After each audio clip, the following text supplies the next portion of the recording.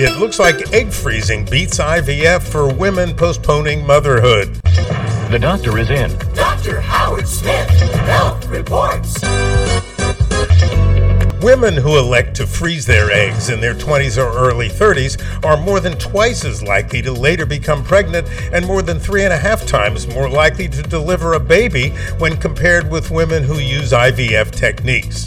NYU gynecologists studied 543 patients who froze their eggs and compared their pregnancy success with controls who began using IVF at age 40 or later. Women who froze eggs under age 38 and thawed 20 or more mature eggs enjoyed the highest live birth rate of 70%. This rate was lowered to 58% when women who froze eggs as late as 44 were included.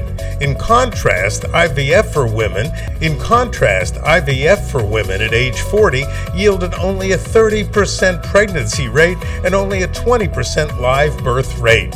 The bottom line, women who want children a bit later in life should plan ahead and freeze their eggs. With this health news you should use, I'm Dr. Howard Smith.